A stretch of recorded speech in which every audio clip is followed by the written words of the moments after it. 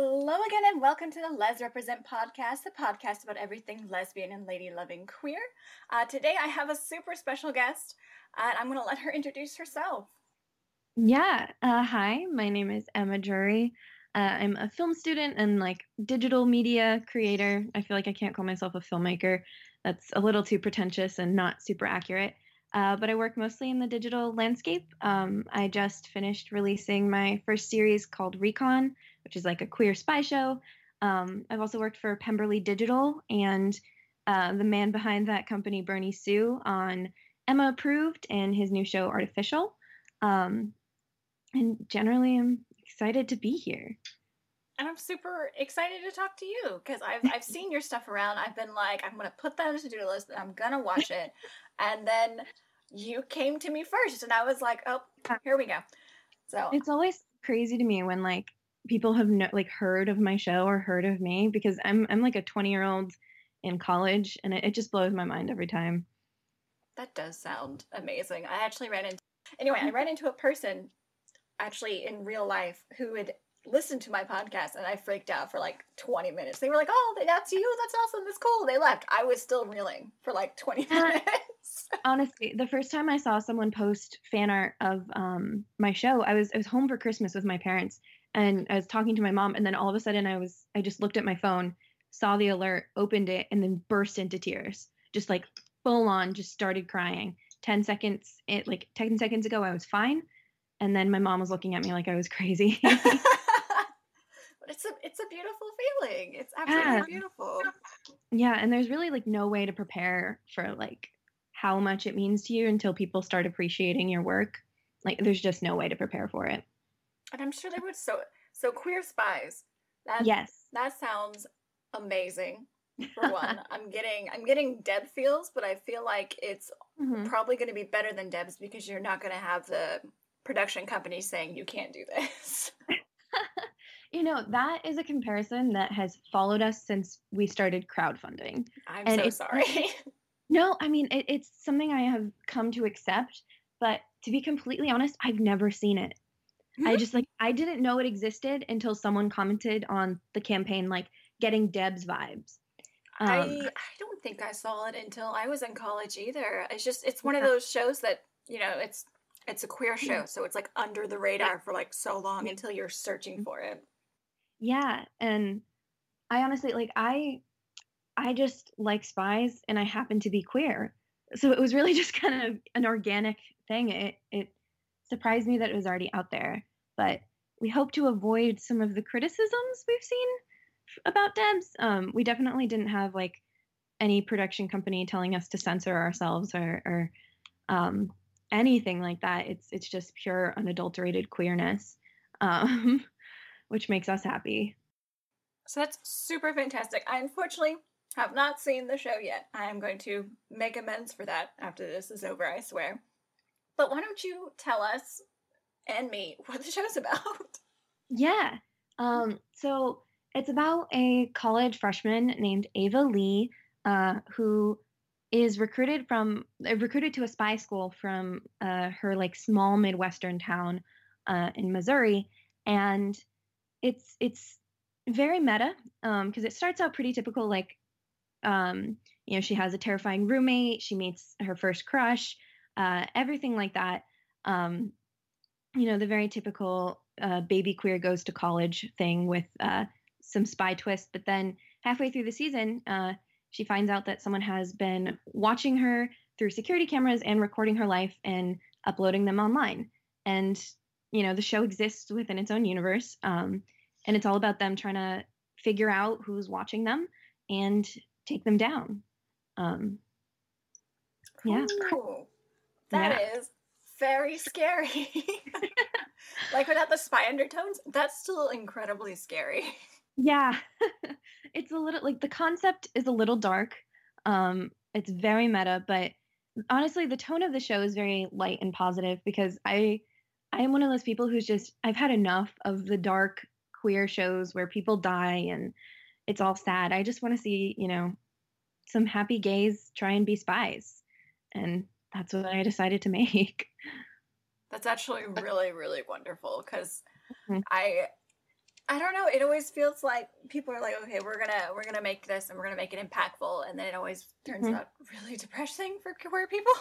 Yeah, and like I feel like for so many queer teenagers, especially TV and the internet and YouTube, it's just an escape, you know? Um, and I wish that there was more lighthearted content out there that you could really just kind of escape to and see people, be happy and exist and do cool things without, people dying or it being really dark and depressing and, having your family hate you. And so I tried to make that as best as I could, um, try and move the needle, so to speak. I would love a queer sitcom that wasn't actually just a straight woman and her gay best friend. That would No. not to spin on Will and Grace because Yep. that show's amazing, but I would love to have more gay sitcoms. I know, especially, sitcoms with queer women, because every single sitcom that I know of, at least that has like gay characters, they're gay men, like Modern Family and Will and Grace. Like there's very little visibility for queer women or queer non-binary people. And I don't understand it. I mean, if you I don't see men either. here, you're completely wrong. Like some of the funniest people I know are queer women, and they have Exactly. Sorry. excuses. There are no excuses. I don't understand people's resilience to change. I don't. Yeah, So I can't speak for them, and I certainly don't understand what we can do to rectify it when I don't understand what their problem is. honestly, I But mean, how could you not want a scene where a queer woman spends like 20 minutes trying to figure out how to talk to a girl who absolutely has a crush on her? oh my There god. there's so much room for comedy and no one's taking advantage of it. That's honestly the real tragedy. I know. I think I had a talk with somebody earlier who she was just talking about the pure comedy gold around two lesbians trying to have a baby, especially with turkey baster jokes, which apparently are almost Jeez. 100% accurate. And she was like, "How does no one see the comedy gold in this?" Honestly, Hollywood doesn't know what they're missing. They don't. They think if it doesn't have to do with white straight men, then it's not funny. And I'm just like, that Yep. is lies. Yeah, honestly, white straight men have had their moment. I mean, we've done all the comedy there. It's time to focus on someone else. They've had their moment for the last 2,000 years. Please, can we move on? Oh Okay. goodness. So you've made and created this whole web series of yourself with the help of others. How many episodes do you guys have? So that's actually a weirdly tricky question. Because Okay. one, because I was kind of an asshole about it. Like we conceived the show as 21 episodes with a half episode. So there are technically 21 episodes that are numbered with whole numbers, but we also have episode 17.5. That is a monologue from the perspective of the show's villain, almost, the person who's watching them and editing the videos. So somewhere between 21 and 22 episodes. I was also completely horrible to my audience. And there was a 21st episode planned the entire time that we told no one about. And we worked up our finale like, this will be the last episode. This will be the last episode. And then about 2 weeks later, dropped the real finale. And so Oh some my people, god. yeah. So most people thought that it would be 20 episodes. We had 2 surprise episodes. So honestly, you could say anywhere from 20 to 22 episodes would probably be accurate. I mean, who could complain about that? Really? There's some room in there to have some words with me about that last one. So how long are each episode? They vary from 4 minutes to 15 minutes. Whoa. Yeah, there's a lot of variation, which is one of the reasons I love web series and love digital, because for us it was never about like page length or trying to fit within certain markers. It was really done based on what story is this episode trying to tell, like how does this fit into the bigger picture? And then we took the room we needed to tell that that little piece of the story. So we have a couple longer episodes in there. The 20th episode is like one of the longer ones. I think it ended up being 14 minutes. We also have a couple episodes that are really like emotional and focus on the characters just sitting and talking to each other and getting into their backstories, to their personalities, their traumas, everything. And those tend to be longer too, because we wanted to take the time to give our character to do them justice, essentially.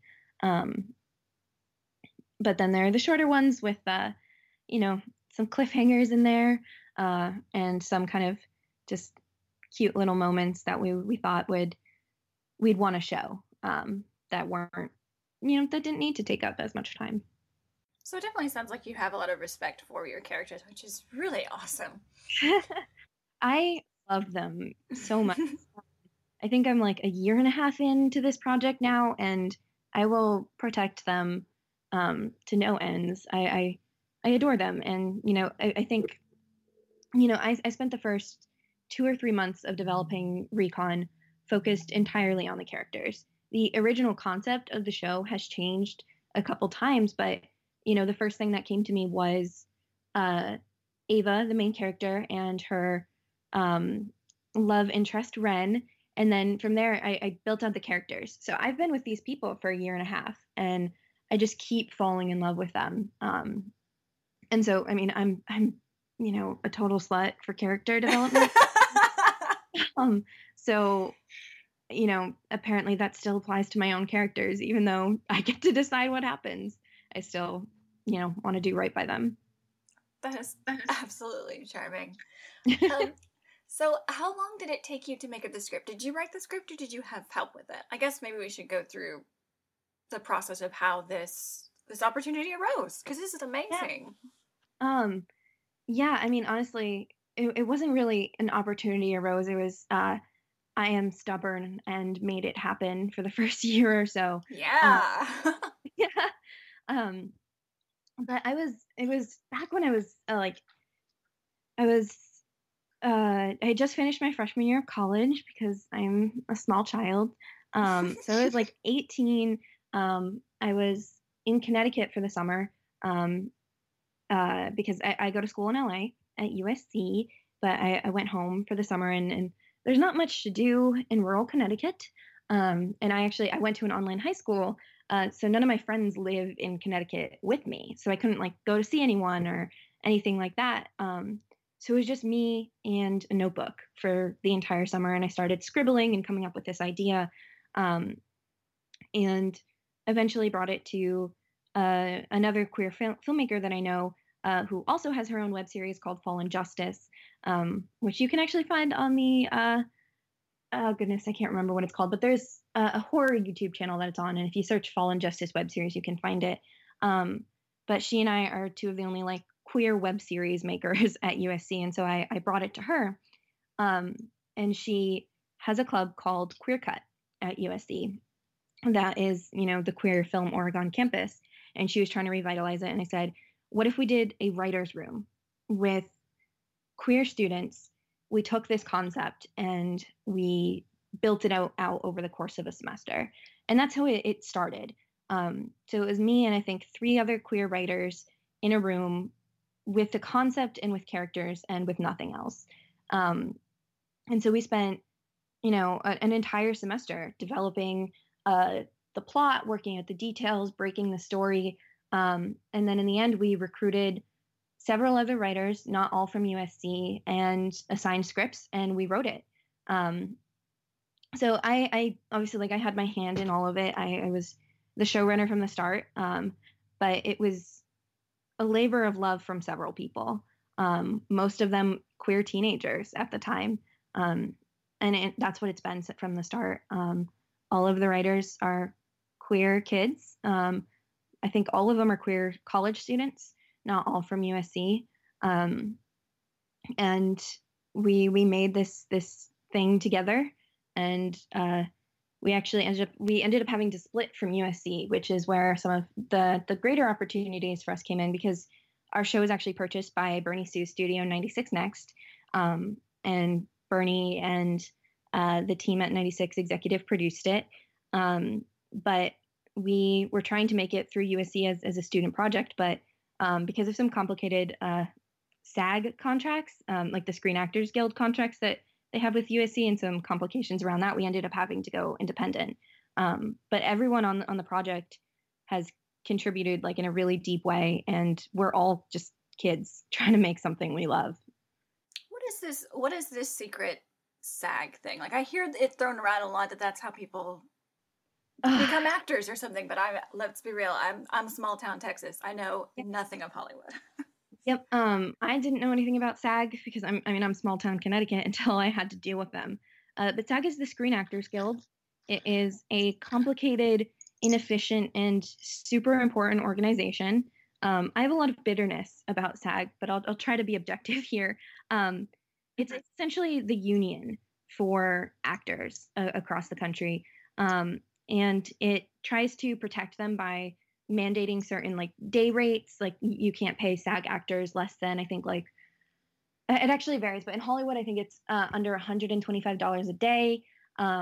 They have a bunch of essentially like labor standards for how long actors can work, when they're required to take breaks, when you can require an actor to do something. It's just a union for actors, but it has different contracts for every different type of project. So like TV, new media, and film all have very different contracts, which means you can pay actors differently.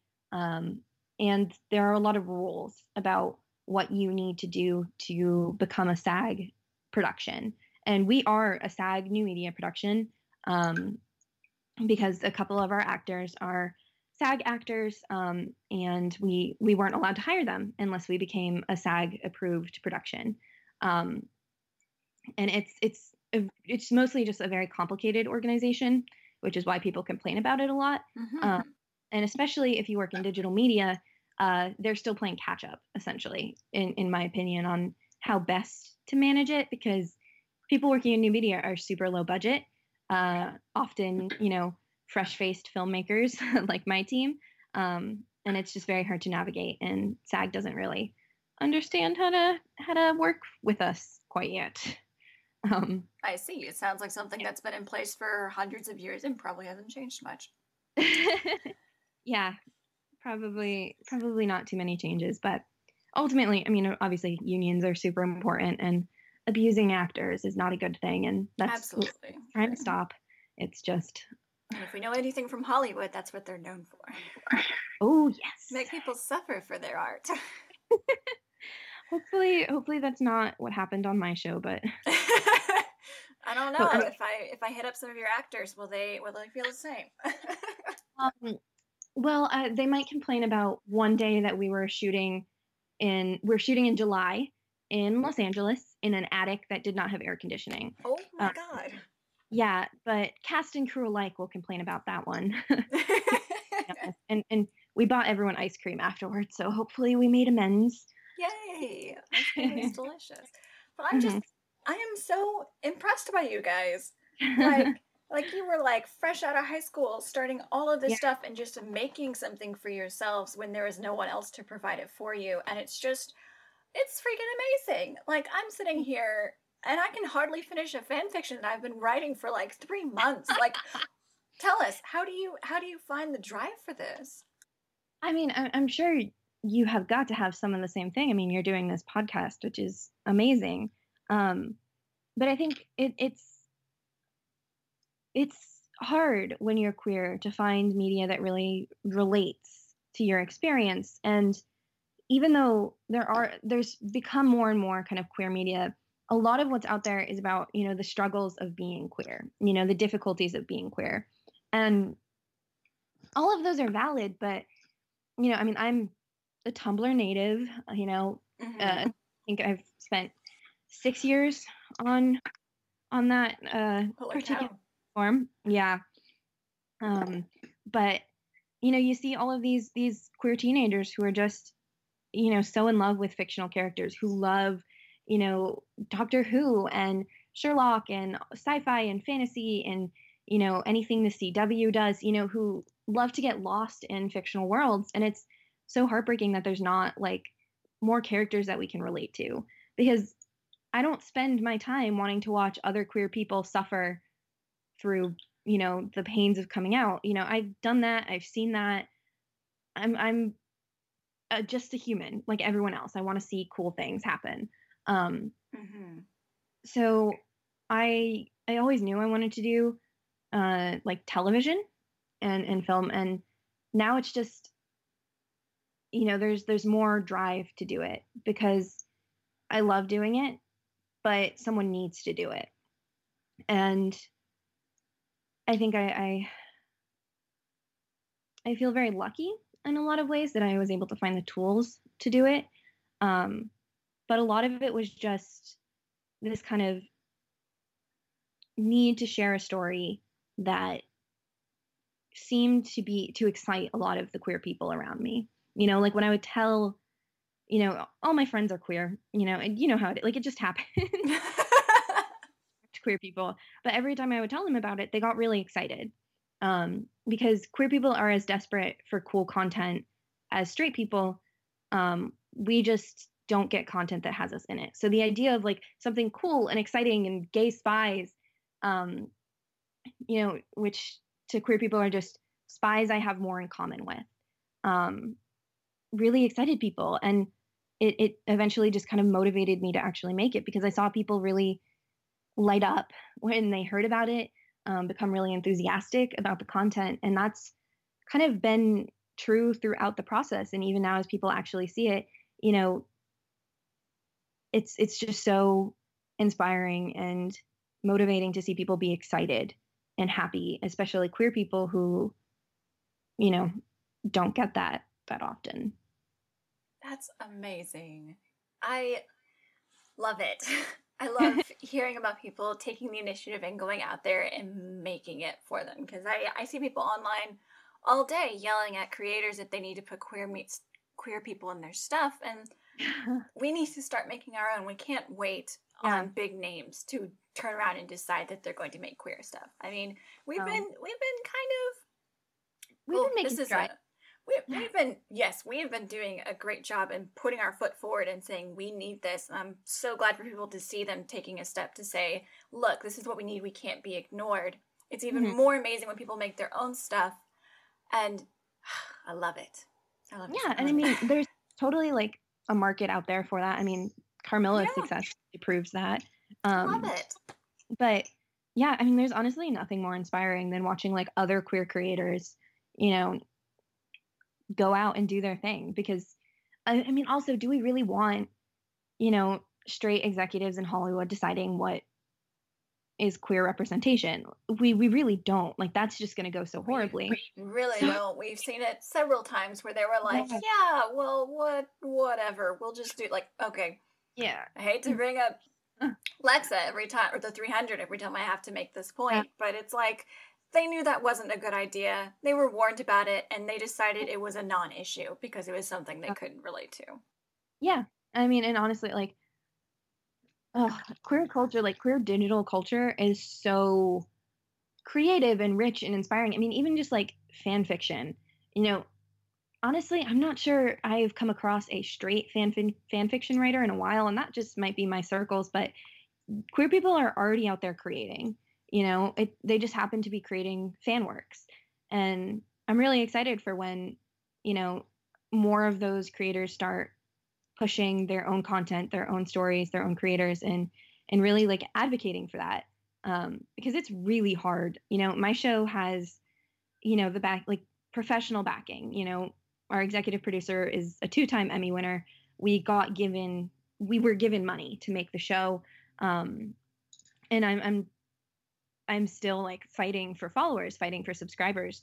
And it's hard, but I think once queer creators start doing that and pushing for themselves, there's so many amazing, talented creators out there already who are going to do amazing once they fight for it. I'm just so at awe. I don't know. Like, usually I'm a little more composed than this, but I'm just like, damn, she went out and did this. I will say I'm also very stubborn in general. Like one of the things that was said at my high school graduation that I was a force to be reckoned with, and it was said. Love that. I think it was said as a compliment, but I'm not entirely sure. I mean, even if you're in your yearbook, you are known as the girl who's the force to be reckoned with. You're still the girl out there making your own Yeah. shit. Honestly, it's a blessing and a curse. But so how long was the production process? Because now I'm just like so curious about everything. So pre-production, like the writing process took 8 months ish, I think. But to be completely honest, we were writing and rewriting up until, while we were shooting. We shot 15 days over the course of last summer, so the summer of 2018. And then editing took almost immediately after we stopped filming in July to up until about 3 weeks ago when I was editing the final episode. So all in all, about a year and a half. And I think we both know the banes of editing. Did someone help you edit, or did you do that all yourself? Oh my gosh, if I had had to do it all myself, that would have been a tragedy. One of the perks of going to film school is that you have like such talented people around you. So I only edited I only edited one episode start to finish. So I only did like the rough cut, the string cut, whatever you want to call it. Like I only did one of those, but you can tell me it's called whatever. I will not know the difference. Yeah, I'm not entirely the most educated person to talk about this. But I edited the final episode. I think there were 6 or 7 other editors who worked on the rest of them. I ended up doing color on 3 or 4 episodes, audio edits on a few episodes, VFX edits on a few episodes. Oh God, I basically, if my editors, who were all students, didn't have time, which is totally understandable, I would kind of have to step in and fix the minor details, or again do like the VFX pass. So I've done it all at this point, but if I had to do it all for all of it, I don't know if the show would exist. I feel you. That is a true labor of love, because it's like you go out and do it, but like that soft buff and polish. I mean, Oh, I totally understand. Very few of our episodes were like in their final form the morning that they were supposed to be posted. It's terrible, but very still, true. High five for going through that labor of love. Yeah, I mean, honestly, like when you have a project you care about, you kind of don't have a choice. I found like I couldn't help myself from trying to fix it. It was just, it's a demon inside me that like makes me do it. I mean, that demon's gonna make you do fantastic things. I already know it. That's what I'm hoping. But So Spies, what? Yes. What made you? Where does your love from Spies come from? Since that's the thing that you chose. I've gotten that question a lot over the past year and a half, and really? I didn't have an answer until I started to think about it. But I honestly I read the Gallagher Girls series, which is a very straight series, but it's like about a high school for spies. And I loved that series as a kid. And then I started reading The 39 Steps, which is that series written by a bunch of different authors that had trading cards in every book, and you could collect the cards and figure out the mystery. I got really into that. I wanted to join the FBI for a while. I love Hitchcock and his spy thrillers. So it's just like something I've found myself fascinated with my entire life. And honestly, The Gallagher Girls is an amazing series. It's meant for like 12-year-olds. I still love it with all of my heart. That's all right. No shame in that game. Yeah, absolutely. And, I think like the idea of like a fantasy school or an action school, or like Sky High is school for superheroes. Gallagher Girls is school for spies. Harry Potter is school for wizards. It's not a rare thing. And I think a lot of people, like a lot of kids my age, love that idea, and I went with it. I just love spies. I don't know. It's a bad answer. I've never No, been it's able a to good give a answer. good answer because it's just me being a dork, I think, at the end of the day. I don't know. I mean, it's still a good answer because it has roots. Your answer Yeah. isn't, oh well, I saw it was trending lately and I thought I can get a piece of that, or anything that Oh. you could literally hear from hearing interviews with other writers is, oh well, everyone was about this, so I hopped on Yeah. board. And I mean, there's also no shame in that game because you're doing Yeah. something to get noticed. And who Uh-huh. knows? It might actually be your niche. Who knows? Yeah. But I mean, honestly, at the end of the day, spies are cool. You know, James Bond is like famous for a reason. Spies are awesome. Mm-hmm. And I just made them gay. It's wonderful. Did you see? Oh my gosh, what is that movie called? Someone's gonna burn me alive. What? The one with Charlize Theron in it. That Atomic Blonde. that was it. Gosh, it No. was right on the tip of my tongue. I heard that movie was okay. I hear a lot of things about that movie because Yeah. the lead on that one's bisexual. Is she? I'm not sure. I think that came out while we were shooting. Am I? And the thing that they don't tell you about making a web series is that you will have no time for anything while you're Mhm. making it. So I think the last movie I saw in theaters might have been Ocean's 8. I mean, that's still an amazing movie, and I still haven't seen that. Amazing To be movie. fair, I haven't seen either one of those movies. It's the only one I saw. I honestly didn't really understand. Like, I didn't really know anything about the Oceans series. But it was actually like it was a crew field trip. Like we just all went to go see it together. Because we had heard a lot of good things from like other gay friends of ours. And it was great. So we just went and we saw that, and then we saw The Incredibles, and that is the last time I made it to a movie theater. So how did you feel about Ocean's 8? I really liked it. I am the type of person who, for blockbuster movies, I lower my standards. Like, I'm not expecting like anything deep or meaningful. I'm looking to have a good time. And so that's what I went in expecting from Ocean's 8, and that's what I got. I love Aquafina. I love Anne Hathaway. And Sandra Bullock was fantastic. Cate Blanchett was fantastic. It was just a good time, and I loved it. I'm not here to say it's the best movie of the year, but it's just so enjoyable and so fun to see like badass ladies do badass things. I mean, I would sit through an hour-long movie just watching badass ladies do badass things. I have been known to do that even when the movie is not that great. Like Sucker Punch is still one of those movies I would call a good movie, even though everyone stares at me like, why?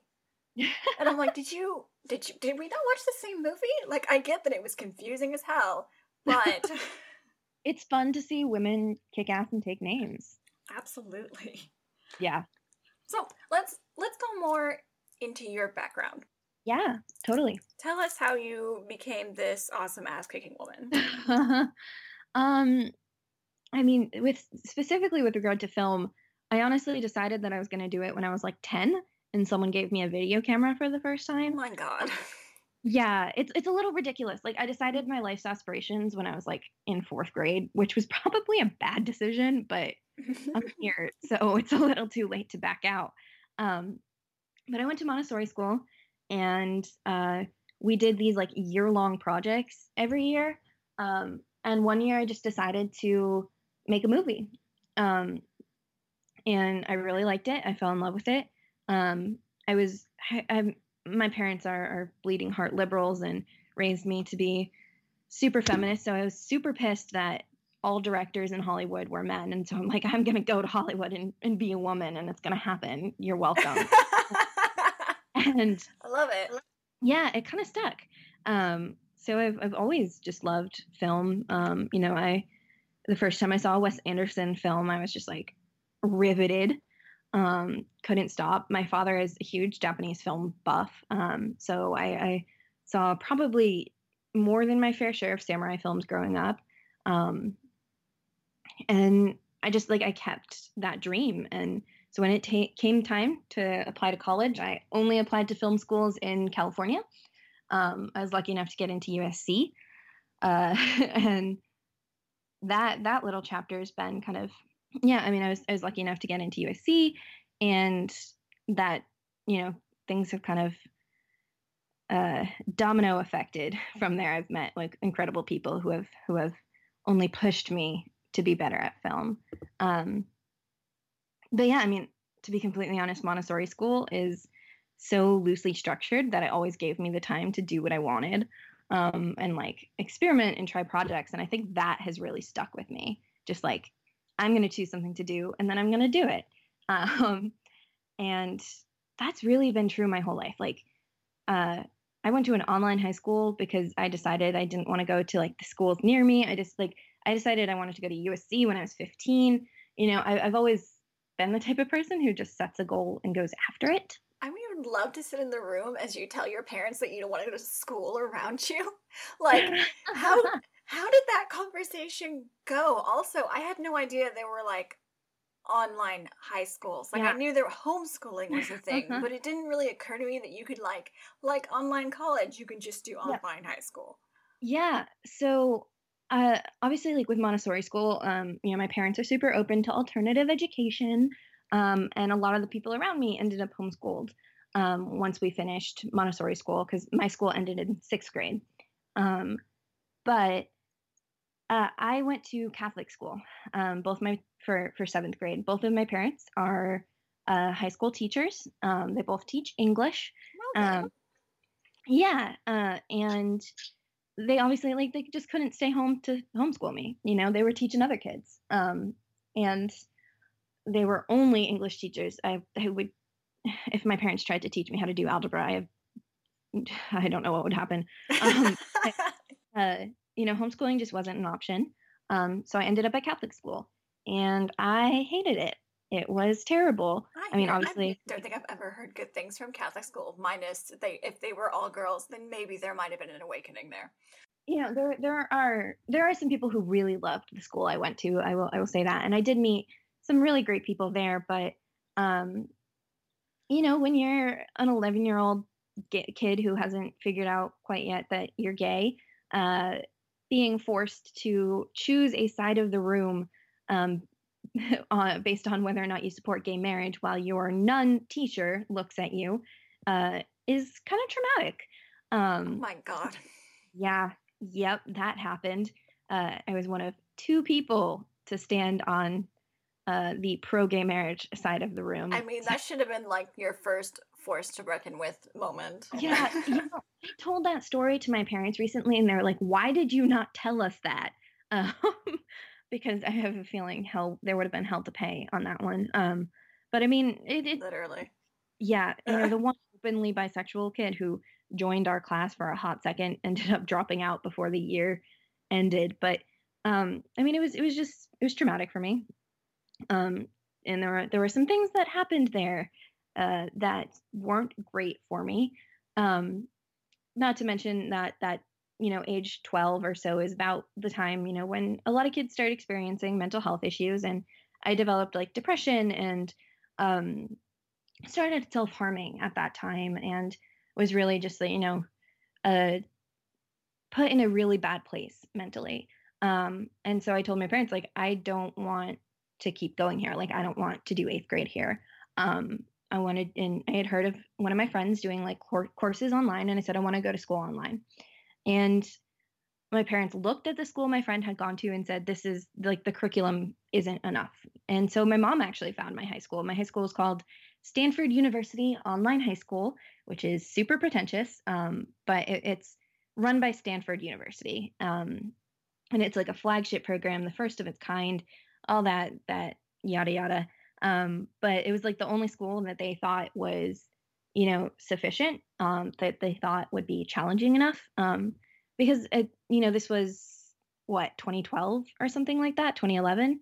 And online schools just hadn't like caught up yet at a high school level. And they still haven't, like not many people know that online high school is an option. 6 or 7 years ago, it was much less of an option. And so I applied. I was super lucky to get in.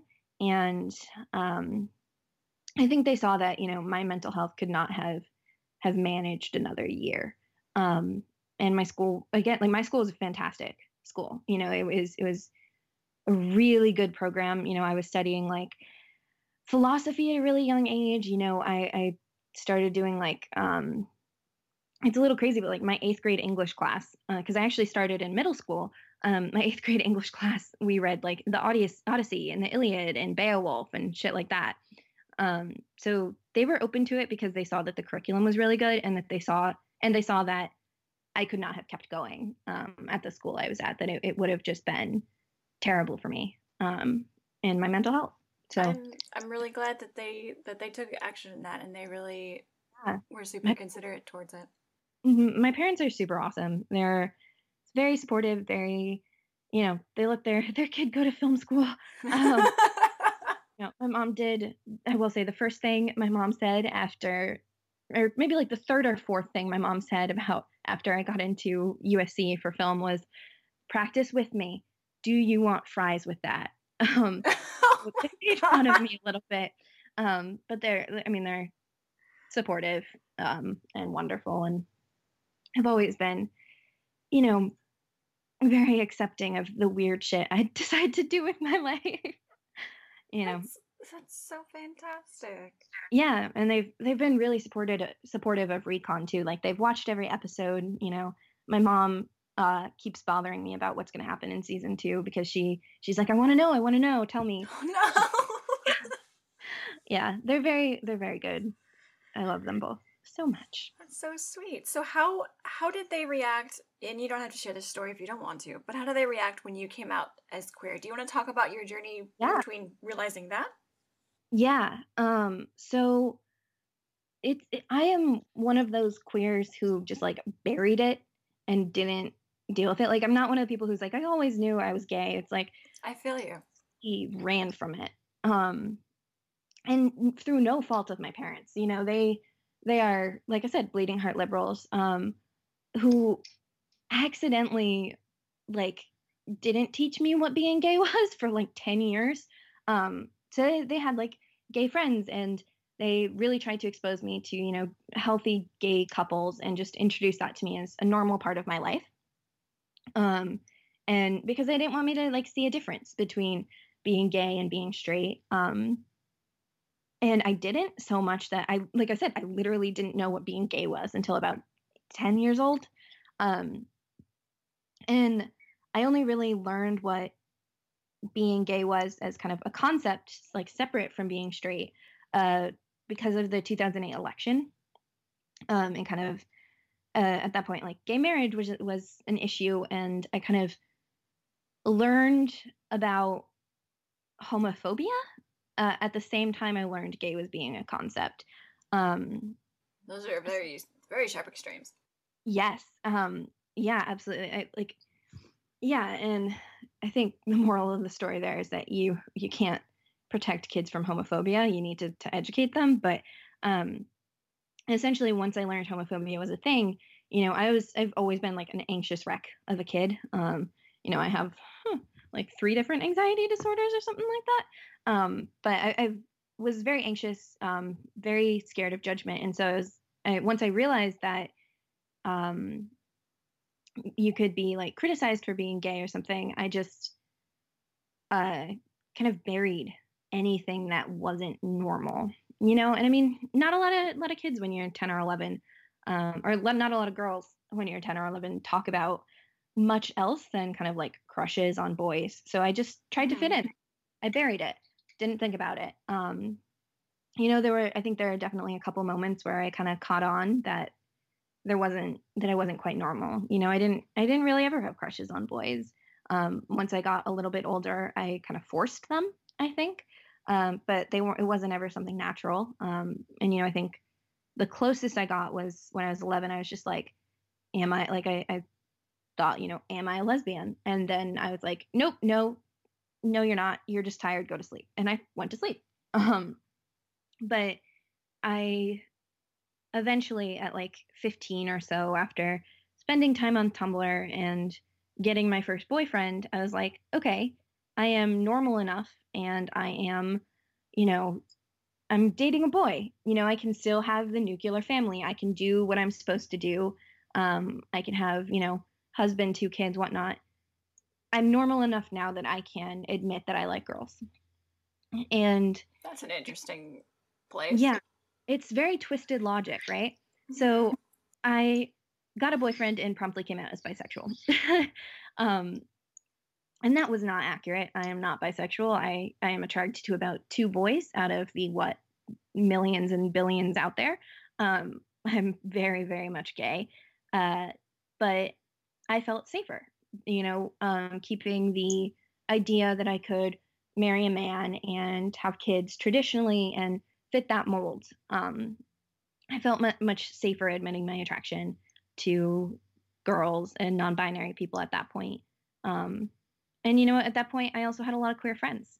You know, a lot of my friends were coming out as non-binary and bisexual, and so I was in an environment where I felt safer as well, and in an environment where I saw other people coming out as queer, and being okay and still having friends. Um, and so I kept up that narrative with myself too. Like I really wanted to believe that I was attracted to men. I really, really wanted to believe that. I was so scared of the idea of not being able to fit people's expectations or fit into a mainstream mold. That I told myself that I liked boys. I told myself that it was okay. Like, yeah, my feelings for girls are different than my feelings for boys, but that's fine. You know, girls and boys are different. Like, I told myself anything I had to keep up the idea that I liked boys. And then my freshman year of college, I did what many, many people do, and I partied quite a bit. I, you know, I was a very good kid in high school. I didn't drink, I didn't smoke, nothing. Um, and then I had just like one semester where it was very intense, and I eventually like hooked up with enough guys that I realized this is not something I'm okay with. You know, like I feel more when I kiss a girl than I do when I sleep with a guy. And that was really kind of like a moment of realization for me where I realized I'm gay, you know, and I said that for the first time to myself while I was very drunk, with the person who's now my partner. Um, after after hooking up with the guy, I just kind of realized, nope, this is not something that is ever going to be a viable option for me. Like I'm just not like if I keep pursuing this, I will not be happy. Um, and so I had come out to my parents when I was like 16 or so. They didn't give a shit. They like I literally like I was talking to my mom in high school because she's like I said, a high school teacher. She was one of the co-sponsors of their GSA, and she was ranting about how frustrating it was that you know she's straight and she's the sponsor of the GSA because there weren't any like queer teachers to take on that role, and like how she felt like she couldn't do as good of a job as a queer teacher could. And I just said, well, does it help that your daughter's bisexual? And she said, nope, and continued complaining. So, you know, I just as casually came out to my dad as gay when he texted me to tell or to joke to me that, you know, one of his former students was going to USC and should he set me up with him because he's also ginger and we could have ginger children. Oh and I God. said, no, I don't like boys. And he said, oh, that's an update, and dropped the joke. So, you know, after that, it was pretty chill. That's so lovely. Yeah, in a lot of ways, you know, I was my biggest enemy in coming out. Like it was really just all of this, you know, internalized homophobia and, you know, internalized like oh goodness, what's the term? Like the heterosexism of the world that I just like internalized and really like bought into enough that it kept me from coming out. I mean, My parents also, never issue. yeah, Mhm. there's also nothing wrong with that because Yeah. that's the part of life. That's the Mhm. journey of Yeah. life is just to figure out yourself. But it wouldn't really matter, you Mhm. know, how many people you slept with. You know yourself now, and you know Yeah. exactly what That's you it. want, and that's amazing. Yeah. And I think like honestly, like it to me, I think says more about the world that we live in than it does my own like it says more about the world we live in than myself. Um And I think like, you know, the fact that someone like me, you know, I am, you know, white. I don't have any of the kind of like um complex like there's no other like systems of inequality really working against me. You know, I'm a white woman in a lot of ways. Um I have I should have had an easy coming out story. You know, my parents are so supportive. Um my life has been really privileged in a lot of ways, and it still took me 18 years. And I think that just really, really shows like we've come so far, but we have a really long way to go. You know, we need to push for things like more representation in media. We need to have conversations with kids about what being queer means really young. We need to kind of establish that it's okay. And we need to make sure that kids growing up know that, because I should have, by all like external markers, had an easy time, and I didn't. Um, we just, you know, we need to push for that. We need to push for acceptance and uh, Yes. yeah, Yes to all. I'm Yes to all of it. Yeah, there's a lot of work to do. I completely 100% agree, because I feel the same way. I mean, I came out when I was 19, and Yeah. it was a very, very strenuous event, which Yeah. so funny. It took was a college professor smiling at me, and I went, "Fuck, I'm gay." Like, I just gave up, and it was just a lot of changing labels, a lot of switching things around, a lot of. And then when I finally came out, it was like, why was I stressed? Yeah, honestly, like I've the sense like being like, all right, screw it. You know, I like girls. I like my partner is non-binary. You know, I am attracted to like non-binary people. Like just ever since being like, I don't like boys.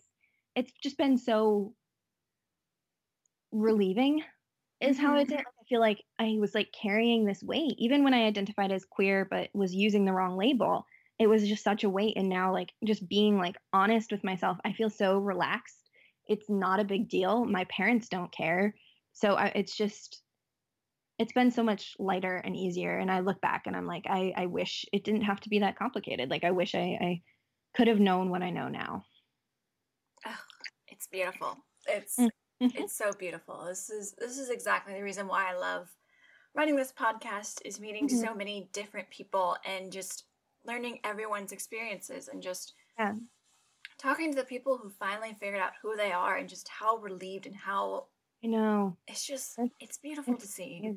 Yeah. I mean, honestly, like talking to other queer people and like understanding their stories is amazing. And I think like something that really blows my mind is like meeting at this point in my life where, you know, a lot of the people around me aren't, you know, anxious, nervous, insecure teenagers anymore, and are more like, you know, closer to like full-fledged adult versions of themselves, and know themselves so much better. Like they tell me about who they were in like high school, and how like insecure they were before. And it's such an amazing thing to see people's transformations, especially queer people, like once they come into their own and realize who they are.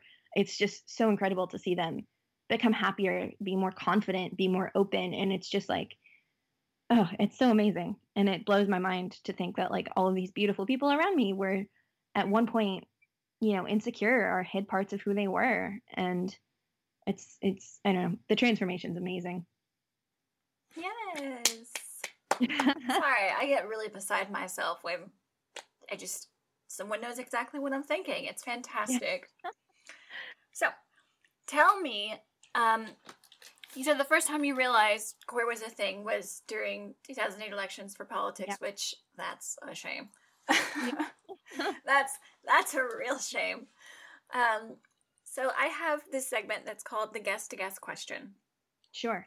Which is where my guest from the last episode asks my guests from the next episode a question to ask, you know, without having an idea who's going to be on. And I don't know how the world works, but you just got the perfect question for you. Oh. So, last episode, my guest Spencer asked, what was the best queer representation you've ever seen on TV?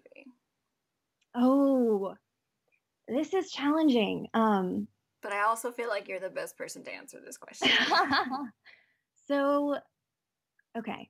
I'll give kind of a couple answers here because on traditional mainstream television, there hasn't been a ton, but I would say Rosa Diaz on Brooklyn Nine-Nine. Stephanie Beatriz is awesome.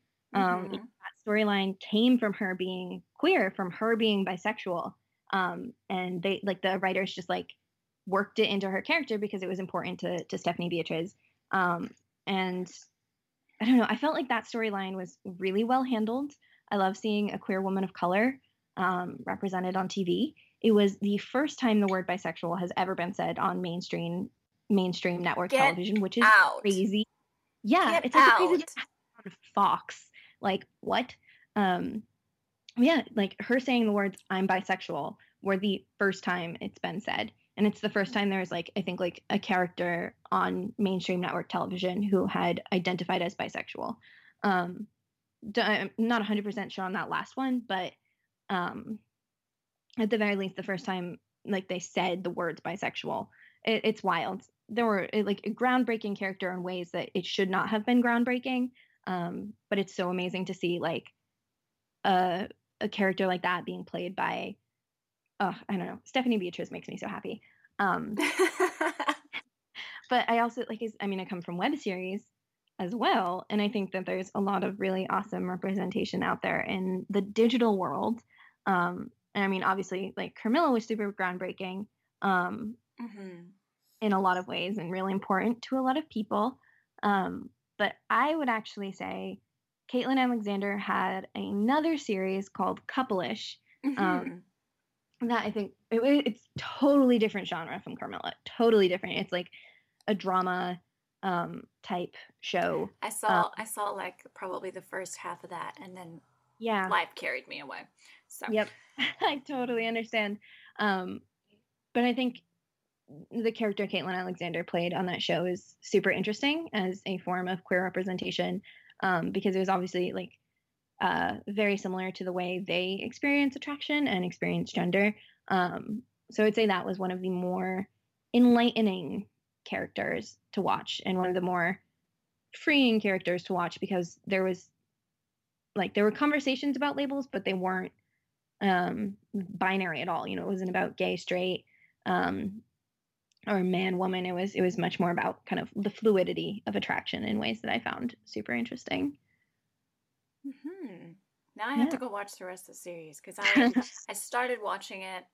I was for it, but at the time, my wife is actually British, so we were going through the immigration circle, and this topic got a little too close to me. So I was like, I'll come back at this later when this has gone to bed, and here I am. Still haven't watched the rest of it. Need to make amends for that too. It's definitely a darker show, and okay. So what would be your question for my next guest? Oh goodness. Okay. I did not think about this enough. I surprise everyone with this, so don't feel bad. Take your time. I don't think I can help you. No, it's fine. I think I'd say like maybe keep with the TV theme. I mean, given my background, what's like the ideal show that you would define? Like, what do you want to see in terms of like the next queer show, queer web series, queer whatever? Nice. It's going to be really fun because I actually know who my next guest is this time, and I'm really looking forward to that answer. Yeah. Well, if you want to, you can go ahead and answer that question. What is the next on your agenda? Yeah. So we are actually writing season 2 of Recon. That's happening right now, and I'm super excited. It's going to be a little bit more real than the last season. Like it's going to be like more action and more adventure. And we're going to change the format, so it's not security cameras. We're shooting traditionally. I'm really excited for that. But I'm not entirely sure. I've been thinking about going into the world of digital non-scripted for a little bit. So like candid camera, like what is digital non-scripted? I'm not sure. I mean, I'm thinking, you know, maybe doing something like BuzzFeed style. We're gonna start doing like YouTube, like traditional YouTube's proper on the Recon channel with some of our actors. But I'm not sure about the next scripted project. I think I'm gonna go a little bit more real. I think I'm gonna do like I've had an idea for a feature bouncing around in my head for a while now. So I think I might try and get that down on paper and do kind of like a queer high school drama. How that goes. So if you could go into any genre, if you could be a part of any project at all, like forget about limitations. This is the perfect world. What kind of genre would you want to go into? Like alien, sci-fi, whatever. Comedy. You know, I am such a sitcom lover. Like my favorite shows are Brooklyn Nine-Nine, Parks and Recreation. So I think I would want to work in sitcoms in comedy.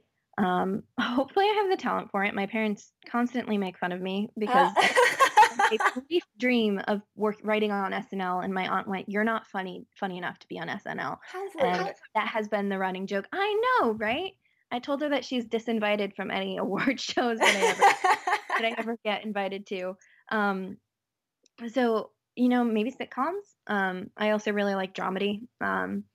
But for me, honestly, like things like sci-fi and action, I would never want to do those without comedy. Anything I do, I want to do with the undercurrent of comedy, because I think, you know, laughter is so powerful, and TV is escapism for people, and I want to make people laugh, even if I'm dealing with aliens. I love it. I love it. I completely agree with you, because that's the kind of stuff I want to watch. I don't want to watch things that make me sad.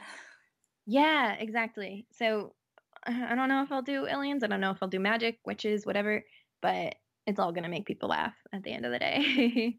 That is absolutely fantastic. It's been fantastic talking to you. Is there anything else you want to talk about? No, but I want to say thank you. This has been absolutely lovely. I think what you're doing is absolutely lovely. And thanks for being on. Absolutely. Plug in where people can find you. I want everyone to be able to bother you. I mean, appreciate you. Feel free to bother me. My show's handle is Recon Web Series, RECON, no spaces, underscores, whatever. And then I am Emma K. Drury. So it's Emma is my first name. K is the middle initial, and then Drury is DREWRY. So you can find me on Twitter and Instagram, and I think that might be it. I do have a Tumblr under that URL, but it's like professional shit, so it's super boring. Okay, well, thank you so much for coming on. This is such a wonderful conversation. Yes, thank you so much for having it with me. Absolutely. And if you ever want to come back on, like if you have something else to report, or if you know somebody who's like, hey, I need a platform to talk about shit, send them my way. I accept anyone. Yeah, I'll let some of my writers know. Absolutely. I might have a good time. Oh, I'm probably gonna watch your show and end up live tweeting it. I'm gonna warn you now. Let us know, and we'll let us know when you're gonna do that, and we'll retweet and all that jazz. Fantastic. Well, I don't know how to say goodbyes, but this is probably where we should do it. Yeah.